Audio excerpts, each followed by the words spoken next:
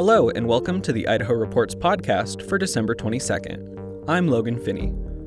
On Monday, the Idaho Department of Health and Welfare announced it has deactivated crisis standards of care for the Panhandle Health District, meaning that the entire state is no longer operating under crisis care standards.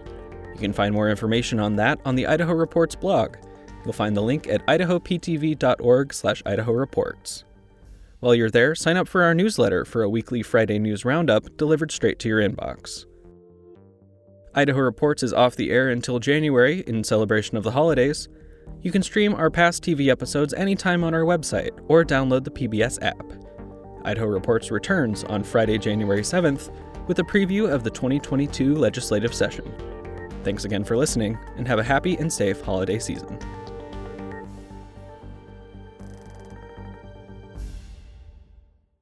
Governor Brad Little lays out his legislative agenda during the State of the State and Budget Address on Monday, January 10th. Immediately following the speech, Idaho Reports breaks it down with expert analysis and in-depth discussion.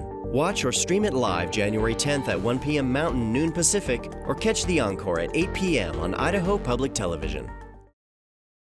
Presentation of Idaho Reports on Idaho Public Television is made possible through the generous support of the Laura Moore Cunningham Foundation, committed to fulfilling the Moore and Bettis family legacy of building the great state of Idaho, by the Friends of Idaho Public Television, and by the Corporation for Public Broadcasting.